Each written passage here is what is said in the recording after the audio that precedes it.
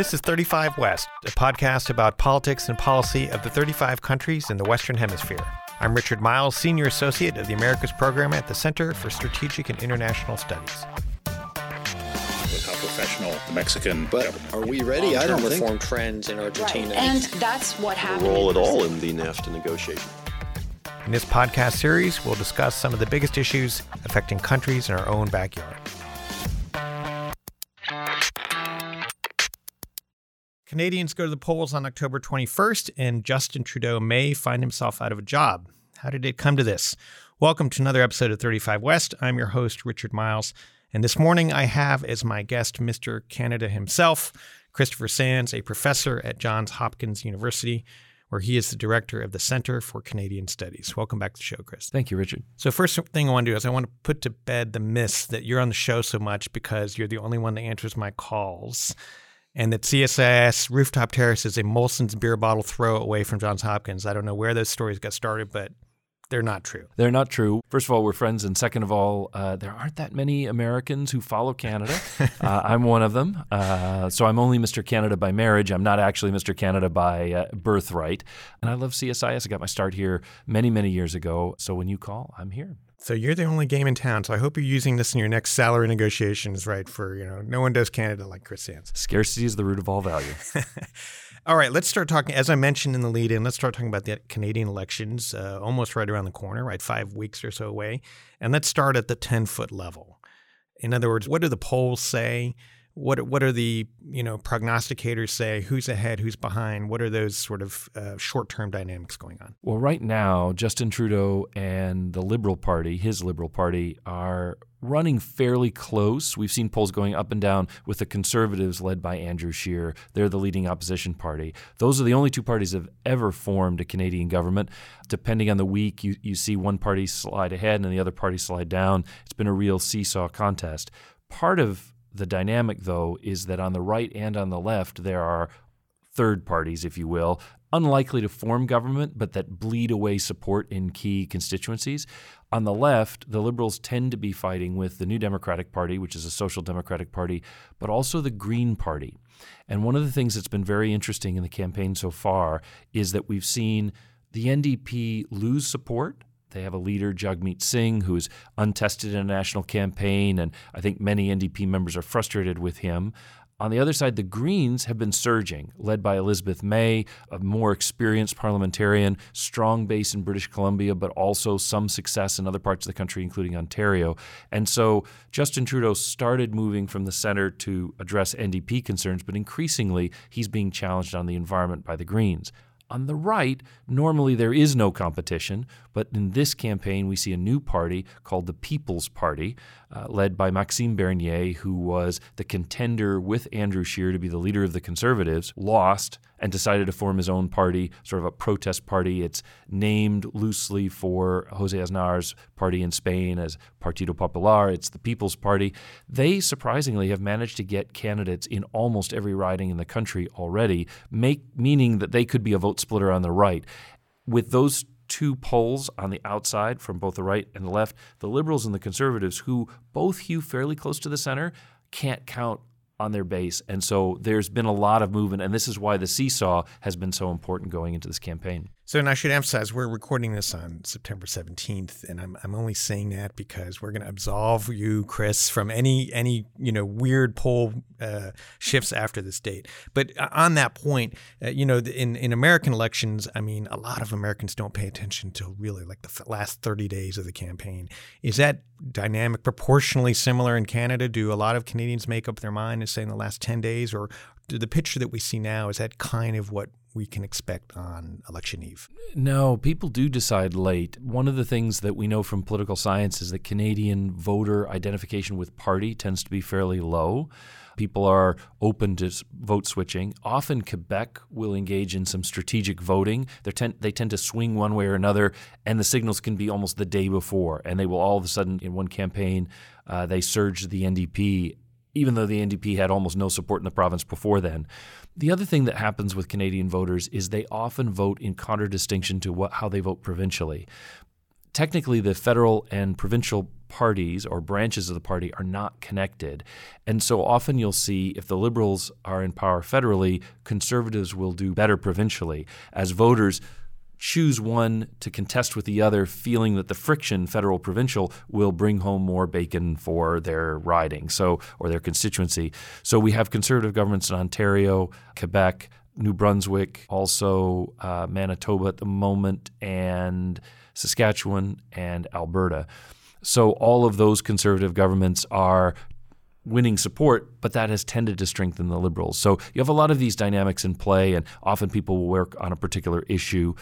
One other thing which is notable, even though people are voting for a member of parliament in their individual constituency, the name recognition of some of these MPs is very low. What they say in the parliamentary system is the people elect a parliament, parliament elects a government. And in recent years, the prime minister or the party leader have taken an outsized role. You may not be voting for that person, only a handful of Canadians are, but the role of the leader has been more important, and particularly for Justin Trudeau as an incumbent and part of what's now a political dynasty. His father's name's quite famous. He'll play a big role, and people's attitudes about him will help determine how they vote locally. Let's lift our gaze a little bit to the horizon on some of the bigger factors or perhaps more fundamental factors affecting the election. And you wrote an interesting piece a couple months ago arguing that foreign policy may play a bigger role in this election than it has traditionally played in Canadian elections. And from the outset, let's distinguish between sort of trade policy, which I know is a big chunk of actually Canadian foreign policy, but let's fence that off for the moment. Let's talk about sort of the non-trade foreign policy issues. And why don't we if you could give us a recap of the last 4 years for Justin Trudeau and his party, sort of what went right on the foreign policy front, again, non-trade issues, and what went wrong? Well, first of all, the reason the foreign policy is rarely an issue in Canadian elections is that Canadians on all sides agree that Canada should be a good international citizen engaged in the world, and at the same time should do so modestly. That is to say, don't spend too much money on foreign affairs. So that's the baseline, and the parties rarely argue about it because everyone agrees. A little matter of emphasis here and there, but one of the characteristics of being a middle power, a relatively smaller power, is that the voters don't think that a prime minister can change very much. So even if there is, say, a difficult issue, for example, Canada's tensions with China now, no one thinks, another prime minister would have done that better. They all know that they're just coping with the challenges of the world. And so that's why going in, most people don't think there's going to be a foreign policy element to the election. What's changed this time, and what I think is quite interesting, is, first of all, we've gone from the post-Cold War period where there was almost a dominance by the United States, but a resurgence in interest in multilateral institutions where Canada's quite comfortable, to a period now with great power rivalry where Canada is often caught in the middle and struggles to get great powers to listen to it. The world's become more dangerous. A second issue, which we should expand on later, is that the U.S. has become very unpredictable, perhaps unreliable, questioning the NATO commitment on Article 5, for example, or 2017 G7 summit, which was the first time that President Trump went to Canada, insulting the Prime Minister as being weak and dishonest. These are not what people expect from the United States, and that's made people nervous. But maybe the most important reason why I expected maybe a foreign policy election this year is that Justin Trudeau's brand had been associated with a number of domestic things, but on foreign policy, he promised Canada would be back, which is kind of ambiguous to say the least, right? It's ambiguous, but it was meant to refer to the good old days of Lester Pearson and his father as sort of international do-gooders playing an outsized role, as Canadians like to say, punching above their weight. In practice, however, in recent years, what Justin Trudeau has delivered is a foreign policy that is very similar to his predecessor, Stephen Harper's foreign policy, with the possible exception of being less positive and encouraging about Israel. In almost every other area, their foreign policy has been quite similar, but the results have been more difficult. Canada's very strongly pro-Ukraine. There are a lot of Ukrainian Canadians. And so they have very poor relations with Russia. And in fact, the foreign minister, who is ethnically Ukrainian, Chrystia Freeland, has been banned from Russia for almost a decade now, and there's very little contact between the two. Even at G7 or G20 summits, the two sides rarely talk. China is the other big challenge. Because Canada arrested the head of Huawei, Meng Wanzhou, the chief financial officer of Huawei, who's the daughter of the president and CEO and chairman, on a U.S. warrant for her direct involvement in the company's skirting of Iran sanctions. Meng Wanzhou has been in Canadian custody ever since as they go through the process of extradition hearings, which take time.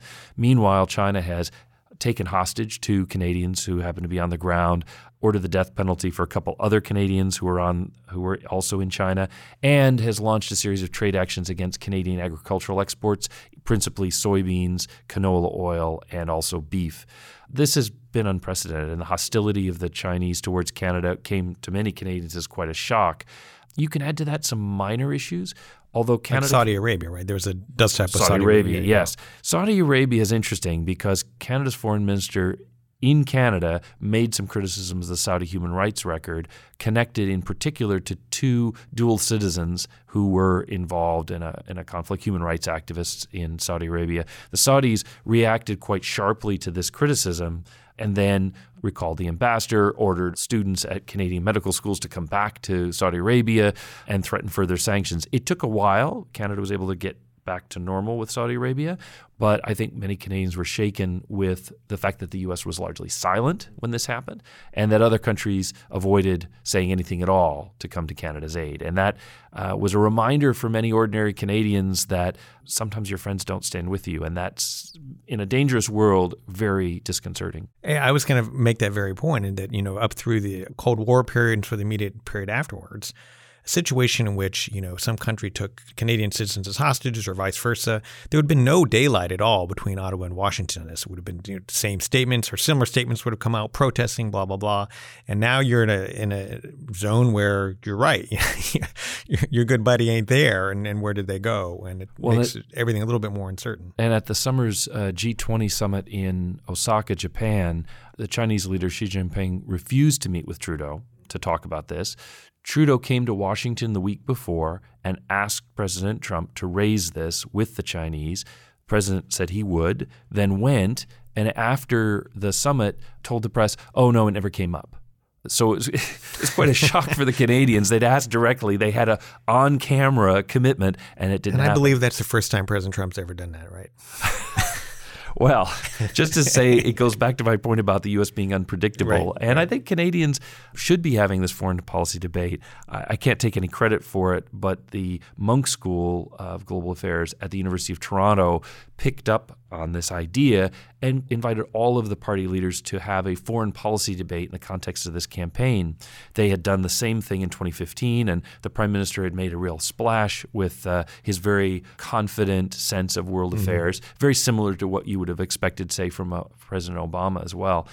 Very fluent on all of these issues. And this time, Justin Trudeau's refused to participate in a debate on Canadian foreign policy, even at the University of Toronto's Munk School. He's only agreed to 3 debates, 1 in English and 2 in French, which tells you he's a little worried about the Quebec side of his electorate right now. But I think for many Canadians now, the discussion of foreign policy seems really important, but the actual response from the leaders has not been great. Let's switch now to talk about Justin Trudeau and Donald Trump and, sort of shorthand for U.S.-Canadian foreign policy. And in this context, we are going to talk about trade, obviously, because trade has been the big driving factor. And so to update our listeners, President Trump came in, wanted to renegotiate NAFTA.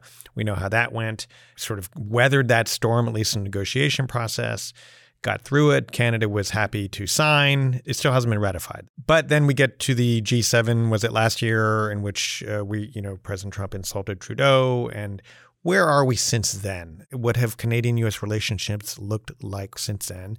And on trade issues, again, what is the latest status of the things like the softwood lumber and the Section 232 tariffs? And how are those set of issues affecting the election? Well, it's a big basket, and there's nothing more important for Canada than U.S. relations in the foreign policy sphere. It's sort of the U.S. and the rest on almost any issue. So that's important. Secondly, I have to say the Prime Minister has been, like Stephen Harper before him, very conservative, as in risk-averse with regard to the United States. Most Canadians, almost all, but not all, but most, don't like Donald Trump. He is too abrasive, too impolite, too so many things Canadians don't like. Not Canadian nice. Not Canadian nice, that's for sure. And yet, most Canadians understand viscerally that it is very important to have good relations with the United States, whoever they elect. And so the prime minister's had a lot of room to try and even get pushback from the U.S. No one thinks a different leader would do any better. All Canadian prime ministers will make it a priority. All Canadian prime ministers will work to make the relationship work. So as a result, even during the USMCA negotiations, the renegotiation of NAFTA that created the United States-Mexico-Canada Agreement, USMCA, no one really made an issue of it domestically. The Conservatives largely supported the government, urged them to move faster, were critical when Canada was temporarily sort of frozen out as the U.S. and Mexico began pushing the negotiations further. And in this area, they've tended to support the government. It's sort of Team Canada, if you will. Now that the agreement is completed, Mexico's ratified it. The United States is in the process of ratifying it. Canada introduced it in the current parliament, but then when the writ of election dropped Wednesday, everything on the order paper dropped. So when the new government comes back, they will have to re-up or reintroduce the bill in order to pass it. If the U.S. Congress approves the agreement, Canada certainly will. And it doesn't really matter whether it's a liberal government, a conservative government, or even a minority government, which is a possibility. It's too big a deal to not. It's too big a deal not to. Some of the other issues that you mentioned, softwood lumber, for example, we're in a terrible state. The U.S. had charged Canada on softwood lumber. They decided to lay countervailing duties on the Canadian lumber, and the talks have gone nowhere since. Canada's tried some dispute resolution cases to see if they could move that along, but nothing's moved very well. There were also steel and aluminum tariffs invoked by the United States against Canadian steel and aluminum under Section 232 of the 1962 Trade Expansion Act. Those were very controversial when they came in, and many Canadians expected them to be lifted when the USMCA deal was complete. They were not. But after another month or two, the U.S. did lift those tariffs on both Canada and Mexico in order to encourage Canada and Mexico to support the USMCA with the U.S. Congress. But that certainly made people very nervous. There was an anti-dumping case Boeing brought against Bombardier for jets, particularly small jets. That was resolved by the U.S. International Trade Commission, which dropped the case ultimately. And now we're left with just a handful of disputes. Canada has been, we think, exempted from the potential Section 232 tariffs on autos, which would be a huge deal. But we're in a kind of trade limbo where problems that have been kind of beavering along continue to do so, and the USMCA would resolve some but not all of those. Maybe one last footnote. Canada's made a real priority of addressing and trying to build coalitions in support of WTO reform because of the U.S. hostility to the WTO dispute resolution system and a concern that we haven't had a new round since the Uruguay round that's gone full term. Obviously, Seattle round died on its first day, and the Doha round really petered out with some plurilateral agreements, but nothing, no major round accomplishment. So the Canadians are quite worried that this needs to be resolved. They have a Minister of Trade Expansion, or Bill Carr, who's been trying to pull together a group of like-minded countries to try to do what they can to diversify Canadian trade and also support WTO reform. They're talking to the converted small countries like themselves who would love to see the WTO change, but so far they haven't seen the results of that in terms of big buy-in from China and the United States and the European Union. That's probably the trio that has to support a new round. So on all of these things, there's been progress, but no closure, no reassuring accomplishment, certainly nothing that Justin Trudeau can point to and say, see this mess, I fixed it, I accomplished these things. Instead, his record with the United States is, I survived. Right. I stood up for us. I got us through the worst. It's not as bad as it could be. And I think it probably just fits on a T-shirt too. Yeah. I survived, right? I survived. Yes, and I think even the Conservatives would say at this stage they're not sure they would or could do any better. Right. I was going to make that point too, in terms of being able to profile yourself as a politician for having a distinct position that your opponent does not. Even this doesn't really enable Trudeau to say, well, I'm doing things totally different than my opponent because, as you said, the Canadian default position, essentially, we got to figure this out and make it work. Absolutely. Not too much. Let's turn philosophical a little bit, maybe tying together a lot of the threads we've talked about here, Chris. In terms of the Canadian national identity, it always sort of been a tricky thing in terms of a lot of it has been defined in relation to the United States simply because of its history and its culture and so on. In the realm of foreign policy, some people argue that, look, this cleft didn't start with President Trump. This has been going back at least, maybe towards the end of the Cold War as sort of the post-Atlantic alliances started to fray a little bit and weaken. And let's not forget that Ross Perot made NAFTA a big, huge campaign issue back in, 1992. Mm-hmm. Is there any sort of counterpart to the political polarization we've seen in the United States in Canada insofar as, gosh, maybe the United States is a totally different country than we thought it was?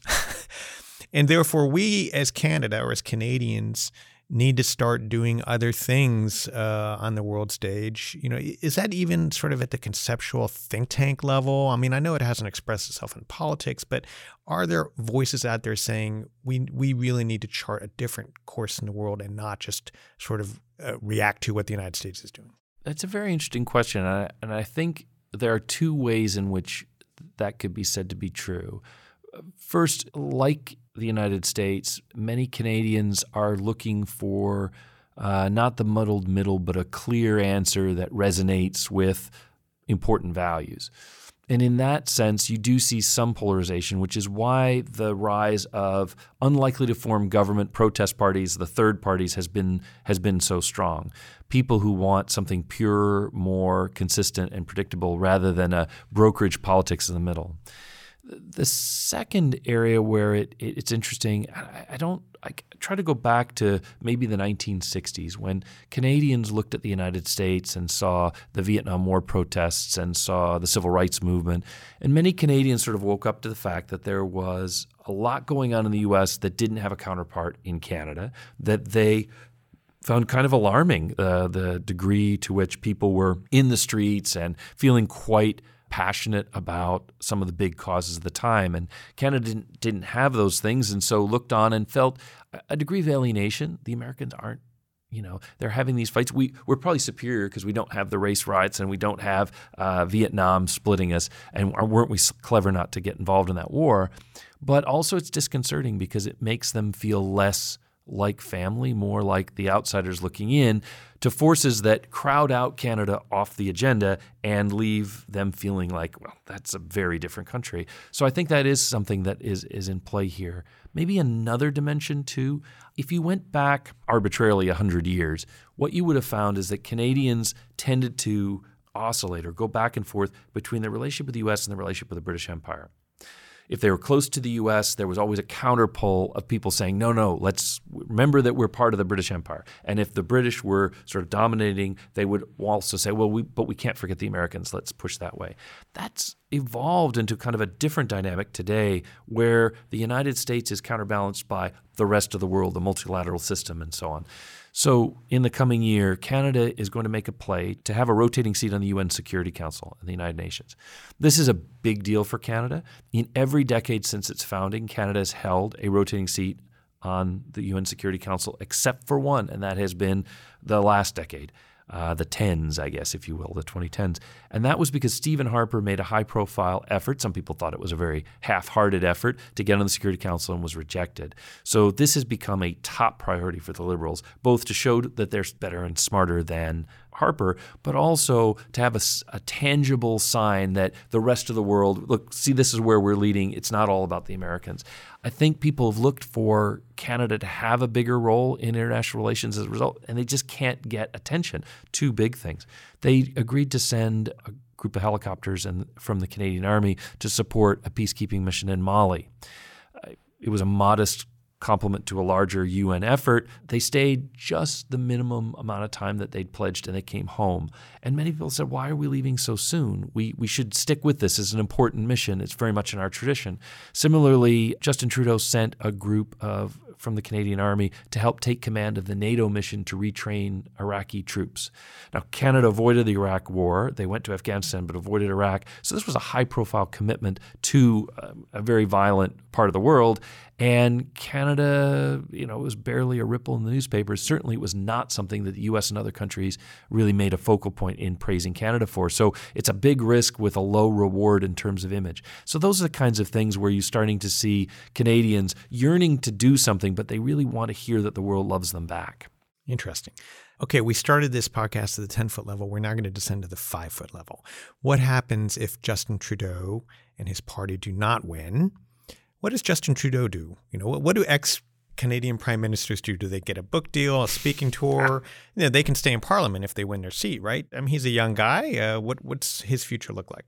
Well, I think that's an interesting question. So first to clarify, there are 338 seats in the Canadian House of Commons, and so you need 156 to have a majority. You can also form a government if you have less than 156, but usually that requires either a coalition government, which is rare in Canada, or you have to do strategic voting. You put very little before the Parliament, and you rely on another party that sort of votes with you on things. When Stephen Harper was in a minority government in his first 2 mandates, he could count on the Liberals to support the mission in Afghanistan because they'd initiated it. He could count on the Liberals for the most part on budget issues. But then if he needed a few votes, he might get the NDP to support him by saying, I'll give some money to bike sharing in Vancouver. Right. And it was enough. Harper was not the first minority government in modern times. Paul Martin, the previous Liberal prime minister, ran a minority government as well. So this is a real possibility. If it's a minority government situation, I think Justin Trudeau stays. As long as he wins his seat, which he should, he'll stay in government. He'll stay because even as opposition leader, a minority government can easily fall and he could get back in. And if he's the leader, if he's clever, he can make that minority government last for a couple of years and then get some more accomplishments and run again. Particularly if the U.S. changes leaders in the 2020 election, that might help him, or he'd have better prospects perhaps with a post-Trump president. So I think that would be how he'd play it. If his party doesn't make it into government, nor is it leading the opposition, let's say that there's a real disaster, which can happen, then I think the prime minister might want to stay on, but I think the Liberal Party might also get rid of him. Yeah. And the reason is that this is a party that was, we said in the 20th century, the Liberal Party was the natural party of government in Canada because it was such a centrist, poll-driven party. But it's also true that they really like being in power. There are a lot of people who need to be close to power. And if the prime minister has been a modest success, I think they'll start looking.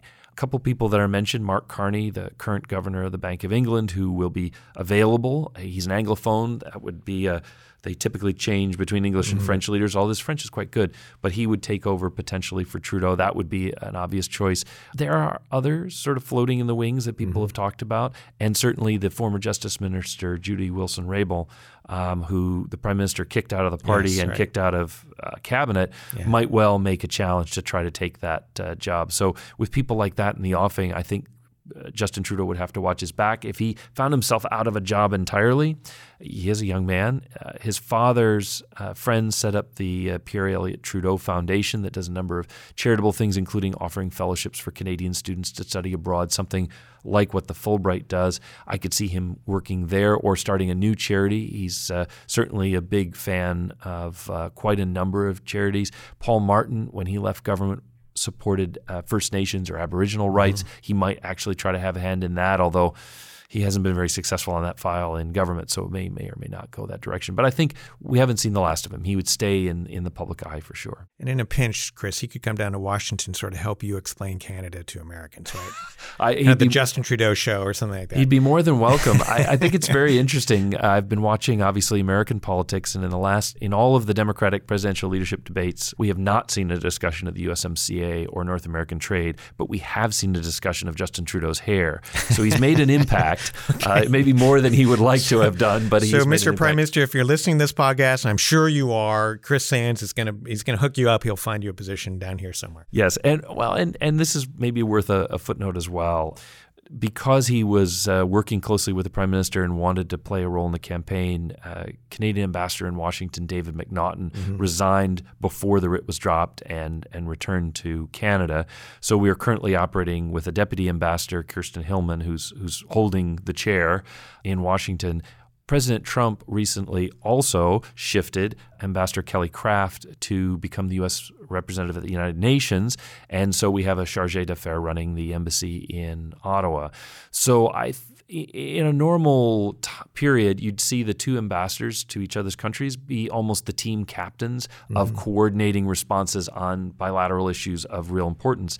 The fact that both chairs are empty now, I think, leaves us a bit at a disadvantage if any of these issues explode. I think the U.S. in particular is waiting to see how the outcome of the Canadian election goes. There's been a couple of names floated as potential ambassadors to go to Canada. If it's a minority government or a new government, new prime minister, it'll be really important to have someone who can make connections with the White House to rebuild those relationships. If it's a return of Trudeau, that'll become less important. Similarly, if Trudeau's back, he'll need to have a strong representative in Washington because he can't count on things going swimmingly, even if Donald Trump loses the next election. Similarly, the Conservatives would want a new face. So we'll see some interesting ripples from this election, both in Canada but also in terms of bilateral relations. Chris, it's been a joy having you on again.